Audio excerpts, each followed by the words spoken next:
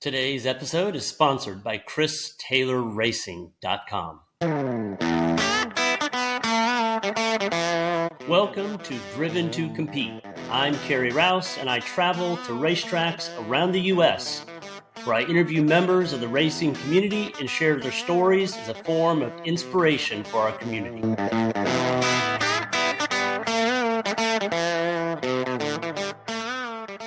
I am here with Homer, and we are at the Bristol Motor Speedway, and we are specifically in the booth right behind the drag strip of Thunder Valley, right here. Where it all happens, man. And if you can see, this is like the best spot. You can see down that track. How long is that track? 0.7 of a mile. Okay, now do you... That's not the question I think you meant to ask. No, I know. I did want to ask that. Okay. But do you typically do an 8th mile? The races? World Foot Brake Challenge was here, Yeah. which is Jared Pennington's deal, and he ran to the 8th mile, which is where you see the little quad stand down there halfway to the scoreboards. The scoreboards are at the quarter mile. So I see. Okay, I do see where it says finish line. yeah, about halfway there. Yeah, there wasn't one on the left side till the rainstorm came through yesterday. It's laying on its side down there now, but so yeah, it's 0.7 to the gravel trap. So okay. Hopefully you don't have to use it very often. No. We've seen some go in there, though. But what's interesting is when you get up on the roof, and we will before you leave, Yeah. when you look to the scoreboards, it's 1/4 of a mile, and when you realize that it's nearly 3 times that far to the gravel trap, you swear you don't have time to stop. Yeah. It's an illusion from up there. It looks like it's just another 1/4 of a mile. You know? Mm-hmm. Wow. Well, okay, so tell me a little bit about your role here at this facility. Okay. And then, maybe we'll find out some cool stories that you have. Okay. Actually, my role is kind of an odd story. Okay. I've since retired, but I owned a company called the Accident Avoidance Workshops. And that's a teen driving program that's like teen driving on steroids. And we used to host them here at Bristol Motor Speedway and at Atlanta Motor Speedway and a lot of the high schools in the Georgia area. So I was up in the parking lot setting up my course, and Jeff Bird came by, the late great Jeff Bird, Mr. Exceed Expectations, former president of Bristol. Mm-hmm. And he came by and says, "Hey, come on over to the drag races. We're going drag racing." And it was Thursday night. And it was just Thursday night street fights, which is pay $10, go down the track. It's a way to get them off the streets. Yep. Get them to come in here and do it where you've got timing. You can grudge race your friends. There's ambulance if you need it. Mm-hmm. All the safety stuff in place. Well, as soon as I showed up, I called Mr. Bird and I said, "Where are you?" I was trying to figure out which grandstand he was in. He says, "I'm in the tower." I said, "Oh, okay. Well, then I'll see you tomorrow." He says, "No, come on in the tower." And I'm going, "Wow," So I walk in the tower here, and Jeff Bird is here, and Brandon Cross is here, Jack Coughlin's here, all the Bristol team is here. And I'm like hugging up against the wall because I'm going, man, I'm so intimidated, But one of the cars went down the track and left a trail of transmission fluid the whole length of the track. And anybody who knows anything about drag racing knows that's an hour plus to clean up. Yeah. So the marketing guy said, "I'm going to go out and entertain the crowd. Why don't you come with me?" I said, "Okay." So I go out there and we're throwing shirts into the stands and everything. And we got all done and we ran out of shirts and we still had about a half hour to go. And he made the grave mistake of handing me a wireless microphone and he said, "Entertain the crowd." And he left. Oh my gosh. I'd never even held a microphone before. So I was over there, and I'm teasing all the Earnhardt fans, taking their hats off, and I'm asking them dumb old trivia questions, and we just had the best time. And they were running down to collect their prizes, and it was just fun. I've always been kind of a loudmouth, so. But then, I walked back in, and Jeff Bird says, "I need to talk to you in the hallway," and Brandon Cross says, "We need you to be our announcer," and that's how, so you never know what you're going to trip into. I said, "Dude, I live in Atlanta. How am I going to do the announcing here?" Well, they later made it clear that you just come up for some special events we have. Well, the first one I did was this, I better say it right since we're on a podcast. Yeah. The Wright Trailers National Hot Rod Association Summit Racing Equipment Junior Drag Racing League Eastern Conference Finals presented by Mike Boss Chassis Craft. Okay. Which I have to say 400 times in the next 8 days. Yeah, you'll get it. So at any rate, they brought me in for that, and that was 12 years ago. Okay. So this has now become the one place that I like to be every year. There's no place on earth I would rather be than sitting here in this cube, 60 degrees, because there's no thermostat in this room, watching these kids scream and holler at each other going down the drag strip.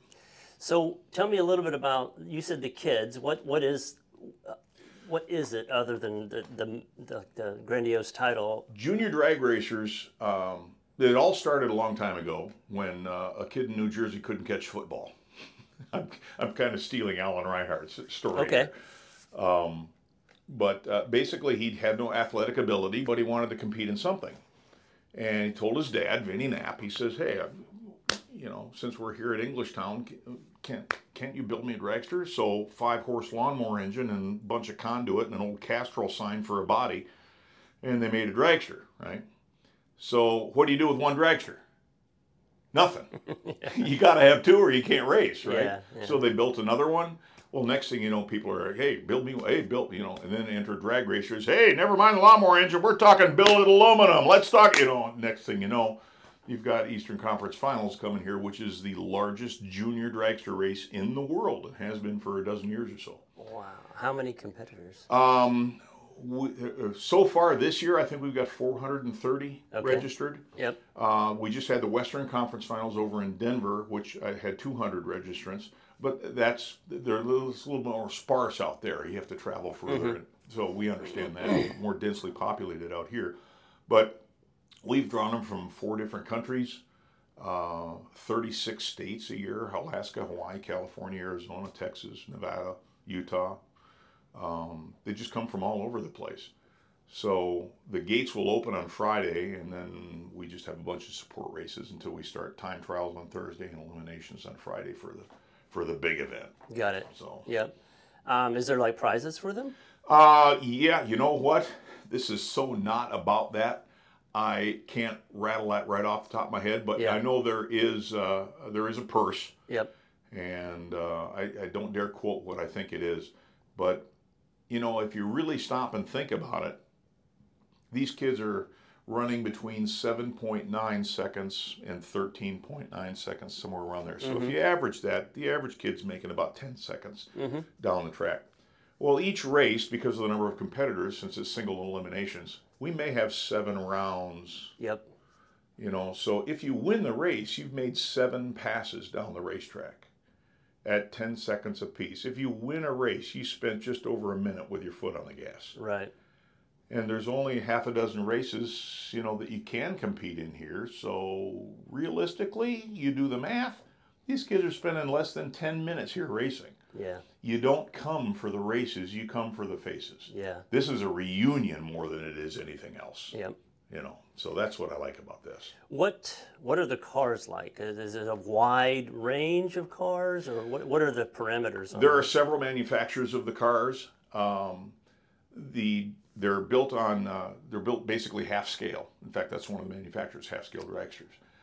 Whereas the top fuel dragster is a 300-inch wheelbase. These are 150. Okay. Okay. And you can start when you're 5. You can't compete when you're 5, but you can make passes down the track, solo passes, when you're 5 years old. Now, of course, they restrict the speed. They only allow you to run certain miles an hour, and it's the parent's job to tune it, And but they're running 30-ish miles an hour. And by the time they age out at 18, they're running 70, 75, sometimes 80 mile an hour. If you run more than 85, you're sent home. Oh, really? Oh, yeah. They don't want you. This is not about speed. This is bracket racing as opposed to heads-up racing. So that's a new term for me. Someone tried to explain it. I didn't quite understand it. Bracket racing? Bracket racing. I'm going to oversimplify this, but you help clarify for people. But my understanding is everybody competes against everybody, and even if you have a slower car, you can still win. Exactly. Okay. So how? How? Okay. What kind of car do you drive? Well, I drive a truck now. Well, what do you drive? A Colorado. Oh, no kidding. Chevrolet Colorado. Yes. Okay. So I drive let's pick something fun. A 1983 Ford Thunderbird Turbo Coupe. Okay. Okay. So I get in the left lane, you get in the right lane. Who do you think's going to win? Well, I guess if it's bracket, we don't know. Well, if it's heads up racing. Oh, you're going to win. Right. So I win. So let's try it again. Who's going to win this time? Oh, you. Now you see why heads up racing doesn't work. Yeah. Everybody thinks heads up racing is light turns green, first one on the finish line wins. That's what the general perception of drag racing is. Right. That's the general perception because that's really all it's televised. You know, when you see the John Forces and the Tony Schumachers and all that, they're here, first one on the finish line wins. Okay. You know, so since that's what people think it is, that's what they think all of drag racing is. That's not the fun part of drag racing. The fun part is bracket racing. Okay. Bracket racing means, let's go back to your truck, your Colorado, and my Thunderbird. Mm-hmm. We make a quarter-mile pass. And I'm just going to make up numbers here, okay? Yep. I run it, in fact, I'll make nice round numbers, okay? I run it in 10 seconds, and it took you 15. Yep. Okay? And we do it again, we get pretty close to the same results, okay? So, bracket racing, you have to establish what's called a dial-in, and that is your prediction on what you think you're going to run. Okay. You tell the control room, hey, I'm going to run this thing in 15 seconds. I tell them I'm going to run it in 10. Okay. You get a 5-second head start. Okay. Now, of course, all the flares are going off in your head saying, well, that's I could just lie about my time and blow him away every time, right? There's two ways to lose a bracket race. Okay. The first way, you can lose it at the start line, you can lose it at the finish line. You can lose it at the start line by leaving before the light turns green. Okay. You want a positive reaction time, not a negative reaction time, right? If the red light comes on because you left before the green light comes on, you're done, okay? If you both leave too early, whoever left first is done. I mean, whoever red lit the worst. Got it. You can also lose it at the finish line by running faster than you said you were going to run. Okay. So if you decide, I'm going to sandbag and tell Homer I'm going to run this thing in 18 seconds and I'm going to blow him away by running at 15, you go right ahead. I win because you ran faster than you said you're going to run. Does that make sense? It does. Okay, now that you understand that, here's how all bracket racing is scored. Okay. It's by the package. Whoever has the smallest package wins, and the package is the sum of the two numbers. How quick was your reaction time after the light turned green? Yep. And how close did you come to your number without running faster than your number? Got it. Okay? In other words, I could leave exactly when the light turns green and run exactly 15 seconds, right? And have a perfect package. It is possible to be perfect in bracket racing. Yep. Okay? Rare. I've been announcing 12 years. I think I've only seen 4 or 5 of them. So it's rare. Yep. But if you have, let's say that you're running the 15 seconds, right? Well, let's say it took you a second to leave the line. Yep. Okay, so there's 1 second added onto your package. And let's say that you said you're going to run 15 seconds, but you ran 15 and a half. Yep. One and a half. Your package is 1.5 seconds. Right. Okay. I get up there with my Thunderbird, much faster car, and my reaction time was much faster than yours. My reaction time was a half a second. But I missed my dial-in by 2 seconds. So my package is 2.5 seconds. Yep. Okay? You had a second and a half. I had 2.5 seconds. You win. You came closer to a perfect run than I did. You're measured exclusively on your performance. How quick did you leave the line, and how close to your number did you get? The car had nothing to do with it. Jack the car up as much as you want. You still got to hit that number. Yep. Does that make sense? It does. Okay. At the finish line, when let's say my number's 15. Okay. And I took a whole second before I left. Okay. If I take 14 more to get to the finish line, my total's 15. No. Okay. No. Yeah. Your ET is measured from when you leave the start line Yeah. until you cross the finish line. Okay, that makes sense. And then there's got to be some kind of psychology with, I'm assuming you can change your number Absolutely. race to race. Absolutely. Now, why would somebody do that? Wow. Because these guys have weather stations in their trailers.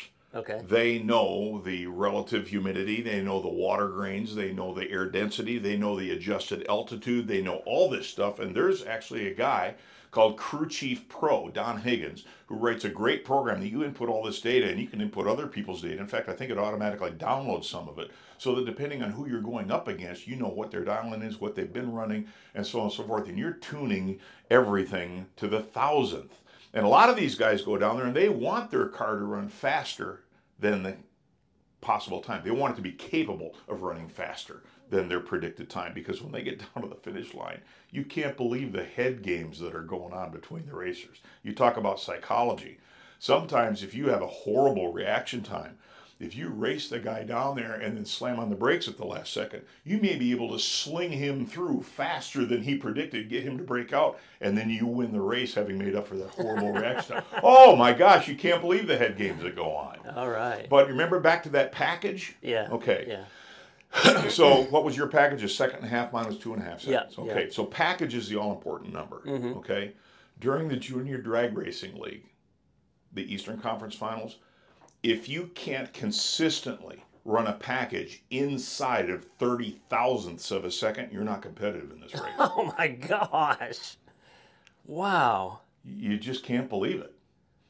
You just can't believe the nuances and the science that's behind that. And you know what? That's a lot more interesting than, oh, green light came on here because he made it the first across the line. And that's just, I mean, is it even tighter for like the pros outside of the number you gave me? Is that for kids or is that for the adults? The 10 and 15 seconds? No, the 30 thousandths. No, that's for kids. That's for the kids. Yes. Is there a similar number for adults? Is it even tighter or? You know, I think when you get the bigger vehicles, it take longer to get moving and more room for air and everything. I think it probably widens up, but the skill level tightens it back up. So I don't think there's a measurable difference. Okay. You know, I may be completely wrong. Somebody, you know, anybody could argue that either way. Yeah. But yeah, to see these kids out there, you know, that are, they say the perfect reaction time, of course, is 0.000, right? Well, they often go 00 this or 00 that, 0.03, 0.07, you know, or whatever. Sometimes they go 000, and of course, old Uncle Homer's got to be the hero, right? So they come up here and they get a special sticker for their car. This is, I want Trib Zip on the tree. Oh, nice. Right? So when they do that, of course, these kids run to the tower to get their decal because that's a badge of honor that goes on the side of the car. Heck yeah, you know? probably get a bunch of them on there. Yeah, and even if they go 007, I play the James Bond theme song and I give them a quick draw sticker, you know, James Bond 007. If they also go down there and they said they were going to run 7.90 and they run 7.90 with a 0, I mean, absolutely dead with a donut on the end of it, Yep. they get a dead donut on the dial stick. But the best stickers you can possibly earn, as far as I'm concerned, and this is where the coolest part of junior drag racing comes in. I was up here, I suppose this was 7 or 8 years ago, and one of the kids went down the track, and it was a younger kid, so he's only going like 40 or 45 miles an hour, right? So I'm sitting here watching him. He goes across the finish line. He deploys his parachute. Oh, gosh. Yes. Pow! This thing goes. I went, oh, that was the coolest thing ever. I yelled, pow, over the PA. And everyone, it scared the heck out of most people. They thought somebody hit the wall or something like that, you know. I said, that was the greatest thing ever. Well, next thing I know, there's people coming in front of my tower here because the staging lanes are right over here. Yeah. Right? They're coming under the tower and they're waving that remove before flight tag that goes in the parachute. Yeah. Hey, my kid's going to hang the parachute too. Hanging the laundry is what they call it. I right? see, yeah. So next thing you know, I'm yelling, probably 30 or 40 kids go down there, hang the parachute. Pow! You know. And so the next year I had the stickers made that say pow, right? And then some kids, believe it or not, they've got 2 parachutes in the back of their car. And so along comes the late, great Dawson Gilliatt, who is the retired king of parachutes. And, you know, I've never seen a car with 3 parachutes on it. There's just not even the pro guys have more than 2, right? But Dawson, he's got 2 chutes on the back of his car, and he says, I know what I'm going to do. He finds another person that has 2 chutes on the back of their car. And he just told me, hey, we're hanging the laundry. I said, okay. So I'm looking for pow pow, you know. And all of a sudden, both lanes, 2 chutes, and that's how Pow Pow Pow Pow was born in NHRA drag racing. And last year, I yelled "Pow" 332 times over the course of the weekend. So that's become their badge of honor. But that also explains all the pow pow, everything Oh, you see yeah. all over here. I've even got, the old sign hanging on, pow! So that's kind of what I've become. I'm just an 8-year-old kid at heart anyway, so I'm up here having as much fun as they are. So did you move from Atlanta here? No, I still live in Marietta, still live in Atlanta. Yeah. So it's like my second home, Now, how many events do you make it up here? Well, I also announce for the Lucas Oil Drag Racing Series, Okay. which is big cars, but also the little cars play along too. And I think for 6 of the last 7 years, I've been the MC at the Division II banquet that we started off in Jekyll Island, and it moves to various places. But all because some guy slung a transmission line off the side of his car out here. That I wound up even having a microphone in my hand to begin with. Yeah, that's amazing. So it's kind of funny. So I admire, with the whole podcast thing, it's a whole new chapter, man. You never know what it can turn into. You don't. I mean, I have made, it's interesting the people you meet that you would have never thought that you had met. I mean, I've established some friendships and know some people at Skip Barber Racing School, and they've helped me kind of help set me up in my RV whenever I go to VIR. I'm covering Excellent. a race, and I'm trying to go to all the SRO races where they've got some pro. They've got 5 cars. I think they're racing. Actually, 3 cars. But yeah, I try to follow them at all the races, and then put stuff together for them and interview the drivers and things like that. And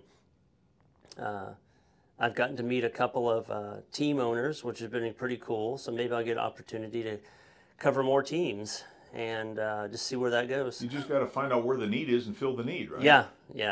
I've been told there's a big need in dirt racing, and I've never even been to a dirt race. But they said, man, the fans are big. Yeah, they really are. I one of the things on my bucket list was to go to the Knoxville Nationals. That is the granddaddy. That's the Daytona 500 of sprint car racing. Okay. And my dad used to race sprint cars back in the Midwest.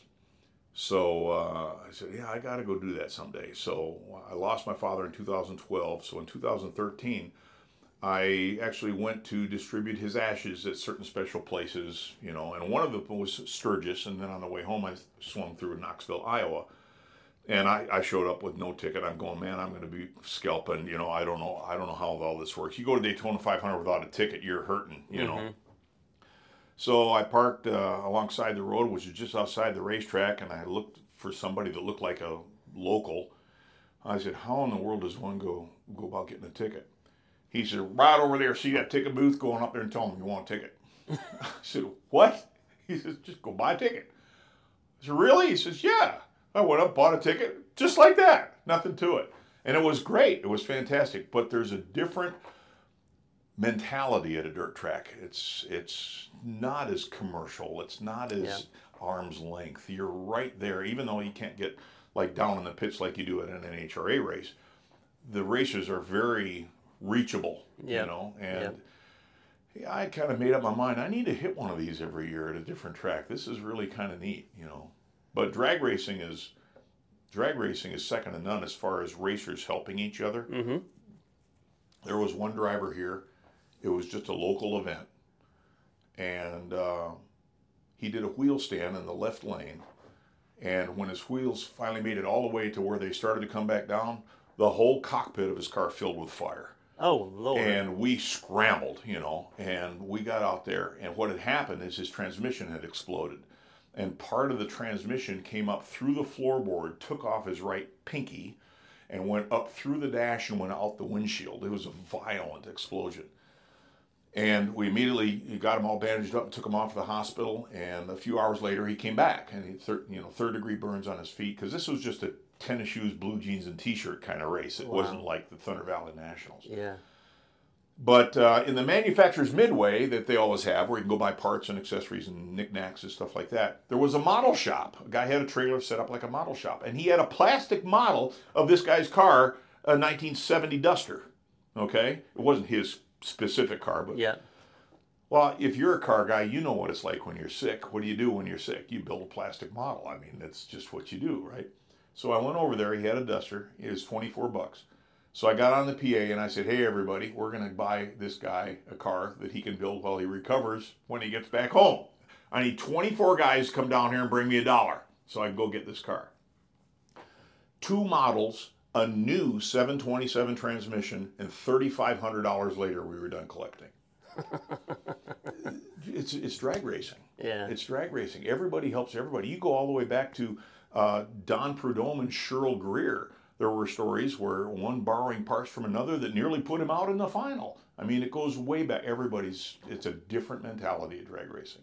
And that's the neat thing about going to a national event. You can walk right down and watch them start their engines and warm up and work on the engines and everything right there. Most accessible sport in the world. Yeah, that's awesome. I mean, this is the first time I've been at one. And this facility is just, God, so impressive with the hills and everything. It's just, really is. It comes out of nowhere. I was like, what is that? Driving down the road, I just couldn't believe the size of everything. Yeah, I typically come in off the lower exit, and I'm driving in, and it says you're a half mile away. I'm in the woods. Yeah. What in the world? I mean, I'm a half mile away, and then you come around, this bank of trees goes away, and here's Bristol Motor Speedway sticking up out of nowhere, and you go, holy cow! Yeah, it's unbelievable. Now, did you do some racing? Yes.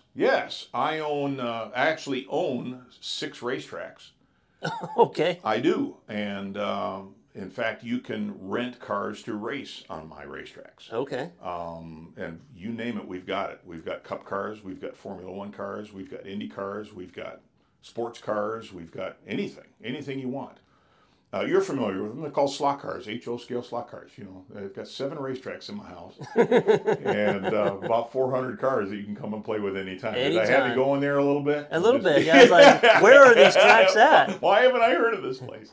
No, my dad used to race sprint cars, so I've always had a love for cars, but I never, short of a couple of passes down here in my Trailblazer during Thursday night street fights, Yeah. I've never gone out and raced. Wow, man. Yeah, this is something else. I mean, do you ever, what other tracks have you announced at? Rockingham, Gainesville, the late great Atlanta Dragway, Silver Dollar Motorsports Park, South Georgia Motorsports Park, Carolina Dragway. Jimmy Owen out there does a great job with that. They just resurfaced part of it, and he's a good guy. Basically anywhere they invite me. And then, do you have a favorite? Where you're sitting in it. Yeah. You're sitting in it. Yeah, this is, this was, what do they say? You never forget your first. Yep. This is where I cut my teeth, so. I remember the first year, it was a train wreck. I look back at it, and it wasn't nearly what it is today, because I was learning. I was trying to help out and wound up stepping on my toes a couple of times. And I got in trouble with a couple of people, and just like you do in drag racing, I just dragged them outside and said, man, I'm sorry. I screwed it up. It won't happen again, Yeah. And they I think they value that.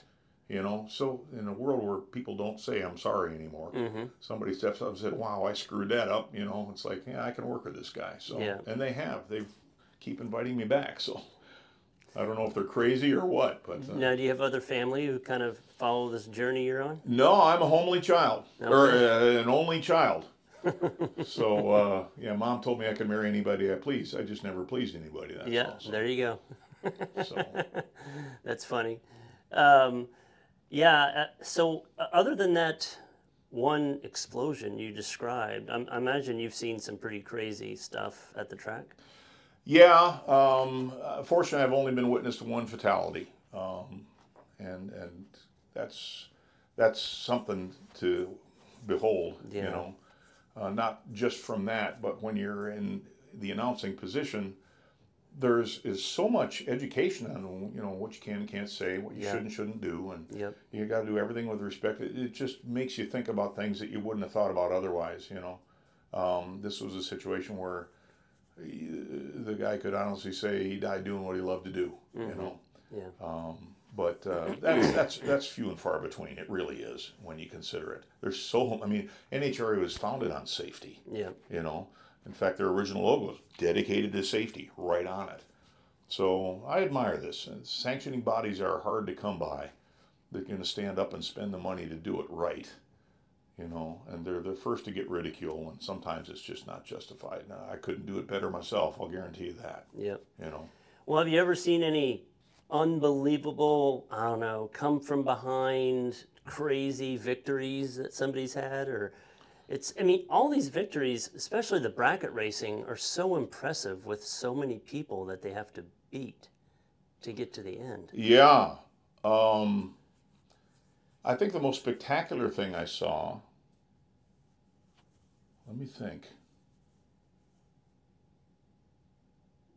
We're going to have to come back to it because Sure. I need to remember some stuff, but I'll circle back to that in a minute. There was, now you weren't here for this past weekend, right? The Thunder Valley Nationals? Yeah. Yes. Oh, you were? Yes. So then there was a lot of competitors in that thing, wasn't it? There were a lot of competitors.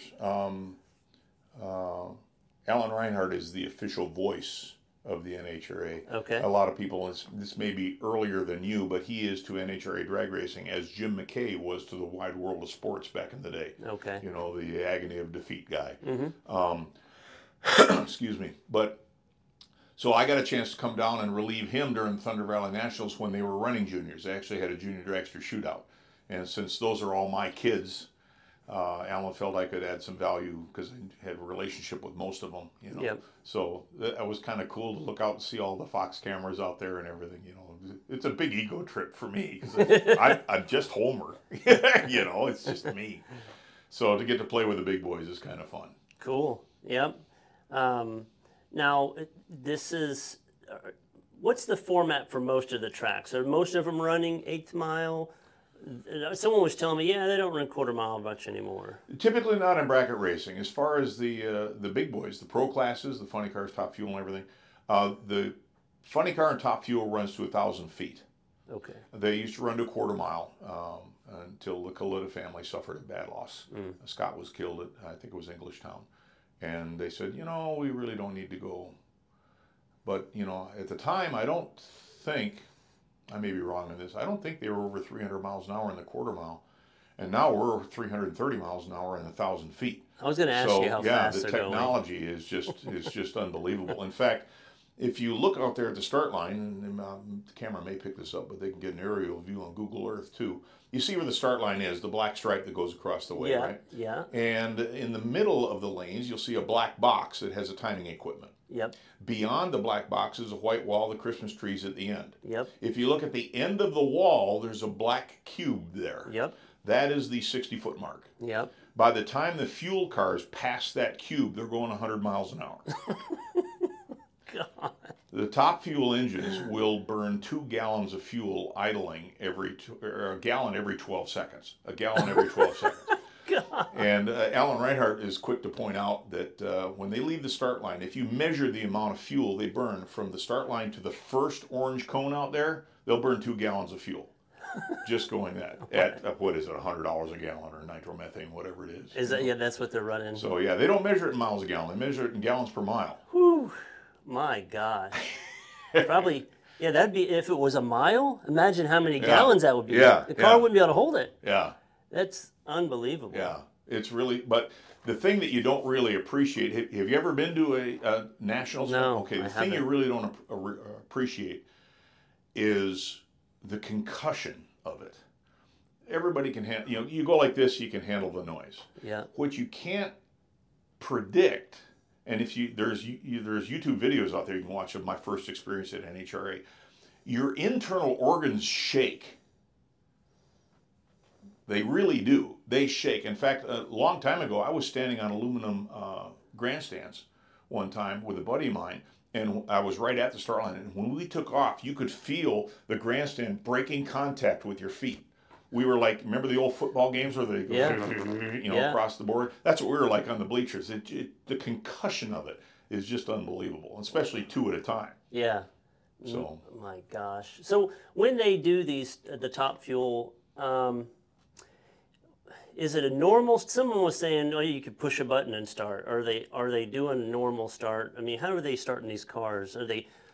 Are they shifting all the way down? Do they not shift? You mean during the race? During the race, like when the green light goes off, what are they doing in the car to get it started? Letting go of the brake and stomping on the gas. Yep. And then they put their butt into sensory mode where they're feeling for anything out of the ordinary.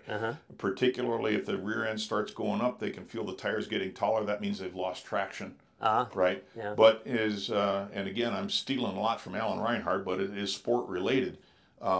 It's controlled wheel spin all the way down the track. They never have complete traction. If they get complete traction, the tire wads up, tires start to shake, and that aborts the run. But if they don't get enough traction, they spin the tires, right? Yep. So they're constantly trying to slip the clutch, okay? The clutch is computer driven. They change gram weights on the levers of these arms. At the last second, they'll make changes to the clutch so that it slips to a certain point, and then about half track, you'll hear it start load up to where it's full lock going on down the rest of the way. But yeah, we wanted to grip here. That's why they're watching the people in front of them. Oh, they slipped here, they slipped there. Well, we adjusted, so we got more clutch here, less clutch here. The science is unbelievable. But the neat thing about it is, even if you don't try to understand that, 330 miles an hour is really cool to watch. Yeah. Even if you don't even understand how it happens. And 1,000 feet too. Yeah, 1,000 feet. Yeah.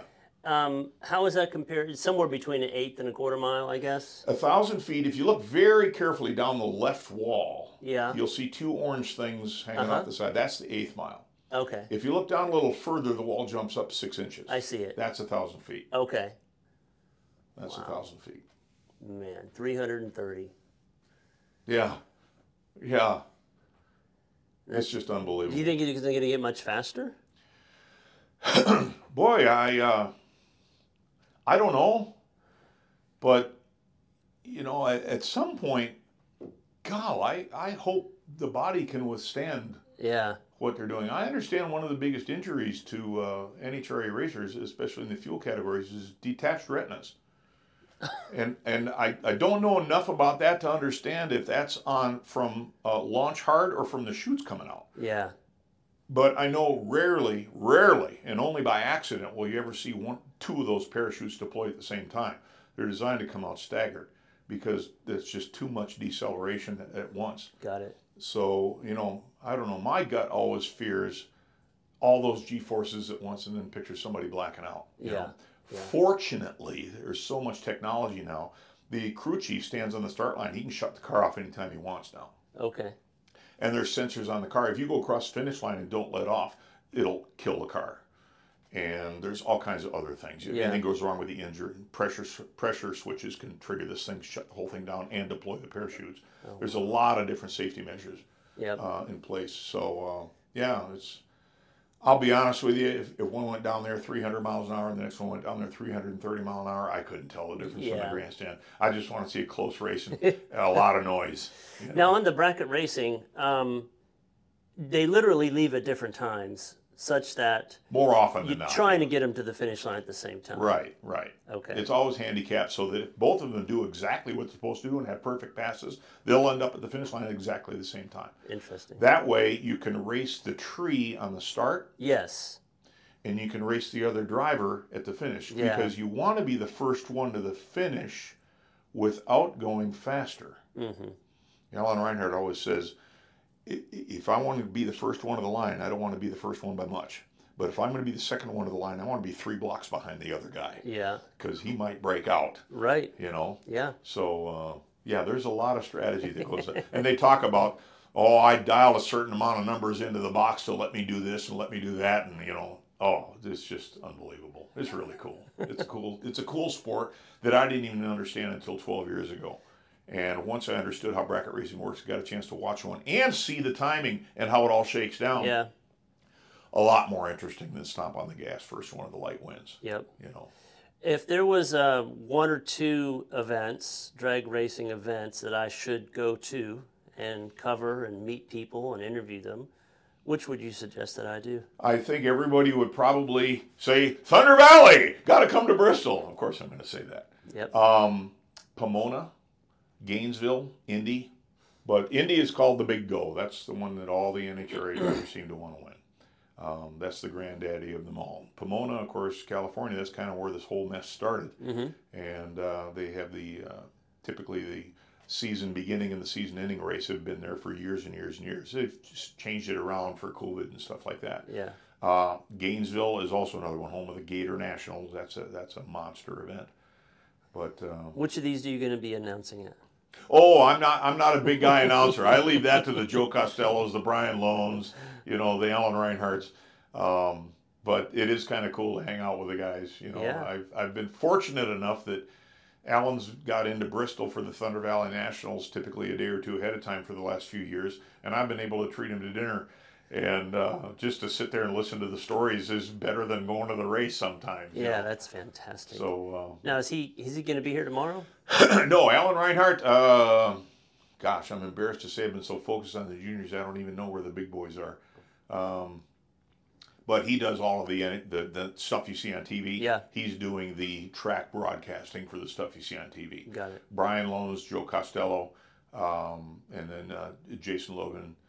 You got two Jasons that are out there and they put on the whole show for the audience. So Awesome. All great guys, just really good guys. Thank you so much. It's been my pleasure. Yeah, it's been great meeting you and getting to know a little bit more about this sport. It's awesome. Well, I hope I can help. You got to get out and see some thunder someday. I do. I'm going to do that. So it's awesome. Thank you. I want to thank you for listening to Driven to Compete. It's been a pleasure sharing this episode, and I hope we've provided some inspiration and entertainment along the way. If you like the content, please share and like.